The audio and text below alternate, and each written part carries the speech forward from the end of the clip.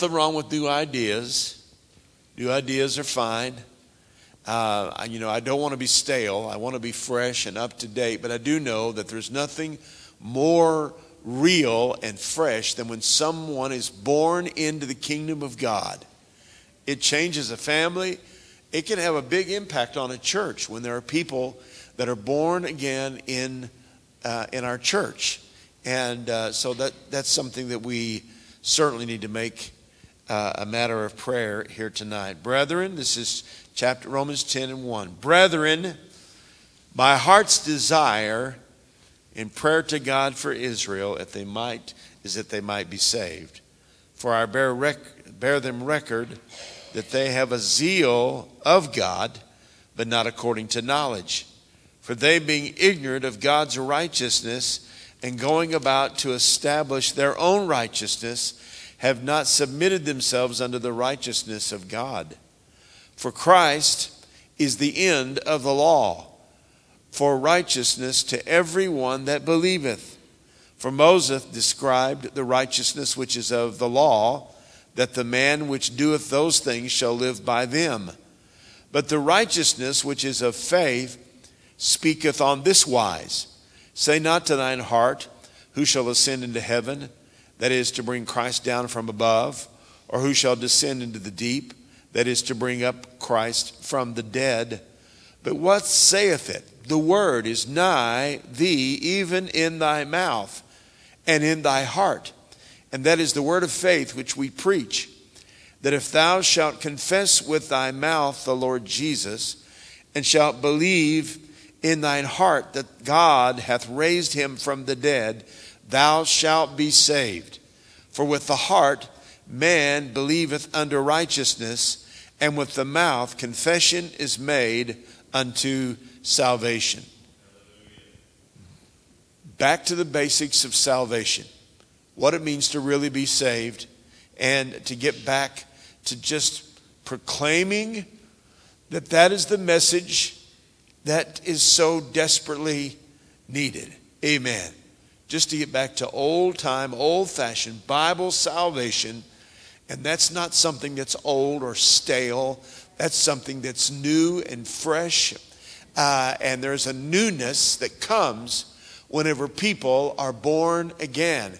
And there's a newness that comes to your life and my life when God uses us to proclaim the gospel to somebody that is lost and in need. Romans 1:16 says, for I'm not ashamed of the gospel of Christ, for it is the power of God unto salvation. Rebecca quoted that verse tonight. And the reality is just that the gospel, as simple and plain as it is, it has power behind it. There is power in the message of the gospel. Whenever you share the good news with people, there is power. There's a punch to it. There's an impact to it. And powerful enough that it can penetrate hearts and can change lives and can bring them to that place that they will cry out to Jesus, cry out to the Lord and repent and come to the Lord. Paul here is describing his concern for Israel, who were really his comrades, his brethren, his relatives, his friends. And he said, my heart's desire in prayer to God for Israel is that they might be saved. Israel is a very religious nation. And he's talking to a very religious people. And a lot of times whenever you are praying for the lost and reaching out to the lost, there's a lot of people that they just think, well, I'm okay with God. And they have been deceived into thinking that they're fine and that they are right with the Lord. Paul said, my heart and my prayer is for these, that they would be saved. Right. So would you allow the Lord to burden your heart, to talk to you, to speak to you about the lost condition of those around you, maybe in your household, maybe in your family, those that need the Lord. And just realize as simple and basic as it is, it's the only hope. It is the only hope. For you see, the Jews, they depended on their own righteousness, their obedience to the law. It wasn't enough. Do you understand that you can't, of your own power, be good enough? You can't be righteous enough. You just cannot. I mean, you can do all kinds of good things, or you can decide I'm not going to do certain things and avoid certain practices and sins or activities. But none of that really saves you. That doesn't make you holy. The only thing that makes you holy is the blood of Jesus Christ. It is His righteousness that makes us holy, and it's only in Him. Romans 6:4, therefore we are buried with Him by baptism into death, that like as Christ was raised up from the dead by the glory of the Father, even so we also should walk in newness of life. Amen. That there should be a resurrection that takes place in your life, not unlike what happened to Jesus, so that we would experience newness of life or resurrection life. And that is real salvation. Amen. That's what it means to really know the Lord and to be saved. You can do good deeds. Nothing wrong with doing good deeds. I'm all for it. Nothing wrong with acts of kindness and generosity. And a lot of people, if you pinpoint them and ask them, are you a Christian? Then they would probably back up and say, well, I'm not really an organized religious type person, but I'm a good person. And I want to be kind to people and good to people, and I want to give to people that are in need. This little football player that had the heart attack, he had a $2,500 goal for some in his community for toys for children. And he wanted to raise $2,500. Well, when he fell over in front of millions of people want to give. They just feel like we want to do something here. And so there have been over $8 million now given to his little toy project that he just wanted to. And that's all good. That's all fine. To give generously and to do good deeds for people. Nothing wrong with that. It's a good thing to give to people and to give to people in need. But it doesn't save you. It doesn't save you. No amount of good deeds, no amount of your own self-righteous efforts can ever save you.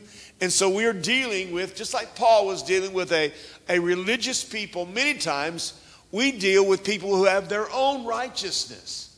They have their own religion of sorts. It may not be a religion where I go to church, but they have their own mindset, their own religion. This is what I do. This is how I please God. This is the way that I live my life. I live out of kindness and generosity and showing love to people. All those things are good, but it's not enough. It's not enough. They have to come to Jesus, and they have to confess their sins, and they have to put their faith and their trust in the Lord Jesus Christ. And the Bible says that the Lord will take that person and transform him. If any man is in Christ, he is a new creature, a new creation. All things are passed away. Behold, all things become new. You want something new and fresh in this new year? Then let's pray over our little prayer list here and ask the Lord to bring newness of life to the individuals that you put on that list. And if you fill up the front, then just turn it over and write as many names as the Lord puts on your heart, and pray daily for those that are lost. Let me tell you, prayer works. Prayer works. I'm telling you, years and years, probably 13 or 14 years of praying for Zach and many, many other people. The Noes that were here Friday night, they knew of Zach's needs years ago, and they had prayed for him. And she came to me after the service and said, how's Zach doing? And I was so glad that I could say, I think he's doing better than I've ever known him to do.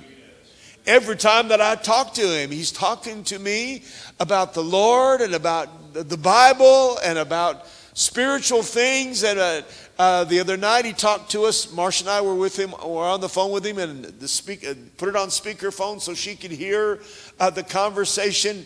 And he was talking about my walk with Jesus now. And I'm just like, who is this boy that I'm talking to? This is not the same person. God has done a work, but it's because a lot of people for a lot of years have not given up. They have prayed. Many of you all have prayed for him, and other people that knew of him. Like I mentioned, this Sister No that took him on her heart, and she said, we pray for him all the time. And many, many people that I know of have prayed, and the prayers are working. The prayers have made a difference, and there's a transformation that's going on in his life. So there's not anybody that might be on your mind or your heart that you might include in this prayer list, that God can't talk to them and deal with them and draw them into the kingdom of God. Praise God. And we're going to believe God for Brittany and Brandon, that right now, I'm telling you, they've lived a dark life and a long way from God and in the depths of sin. But now to be talking about maybe we ought to get saved. Maybe we ought to turn to the Lord. Somehow God arranges circumstances and people get desperate in their need, and they cry out to God for help. Amen. We don't need to lose sight of the fact that this is really what we're all about. Now, the church has a lot of purpose and a lot of ministries, and I'm glad for every one of them. But nothing is more important than being a church that's focused upon people that are lost, people that are away from God. That should be the focus of our attention and our prayer, and it should be the thing that causes us every day and every week and every time we come together. When you see people walk in the door and you wonder, who are these people? Well, instead of acting like they're strangers, we ought to say, Lord, did you send them here? Did you send them here because they need the Lord and because they need to be saved? And then pray for them and pray that they'll come to the Lord. Amen. So we don't need to lose sight of that. Hebrews chapter 2, we ought to give the more earnest heed to the things which we have heard, lest at any time we should let them slip or just drift by. It's talking about the importance of the gospel. That we don't want to.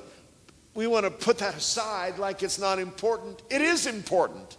They need to hear the gospel. And they need to hear it from the pulpit, but they need to hear it from you in your own life and your own testimonies, and let the Lord use you. Don't let it slip by as if it's not important. It is the most important thing that we do and the work of the ministry and the outreach of the church is that the lost might come to the Lord. Verse 3, it says, how shall we escape if we neglect so great salvation, which at the first began to be spoken by the Lord and was confirmed unto us by them that heard him? How shall we escape if we neglect so great of salvation? Let me tell you, there is no hope for people in this world except through Jesus. London, Kentucky, it's a nice little community, a lot of good things and a lot of churches, and I understand that, but let me tell you, there's an element that's coming into our community that don't know God. More and more people. There's a whole generation of younger people and of people in this community that don't know God and don't know much about God, and we don't want to neglect this important task, this important ministry. I think at the very core of what our church is, we need to be reminded that this is who we are. This is what we are about. And that we are about the lost. We are about seeing people come into the kingdom of God. That's the most important. That's why we do what we do. That's why why we exist here on South Main Street, to be a lighthouse to lost people so that they'll come and get help and find the Lord. The Apostle Paul said, my heart's desire and prayer to God is that they might be saved. Paul was expressing his concern for his own people, for his own nation, and some of his own relatives, people that were dependent upon their own righteousness. He said, I bear record, verse 2, that they have a zeal for God, but not according to knowledge. What was he talking about? He was talking about the fact that they knew the law, and it had been instilled in them since they were children. They knew the hundreds of laws and the statutes. They knew all the law, but they didn't know Jesus. And they didn't know him who had fulfilled the law and had paid the complete price and penalty for all of the law.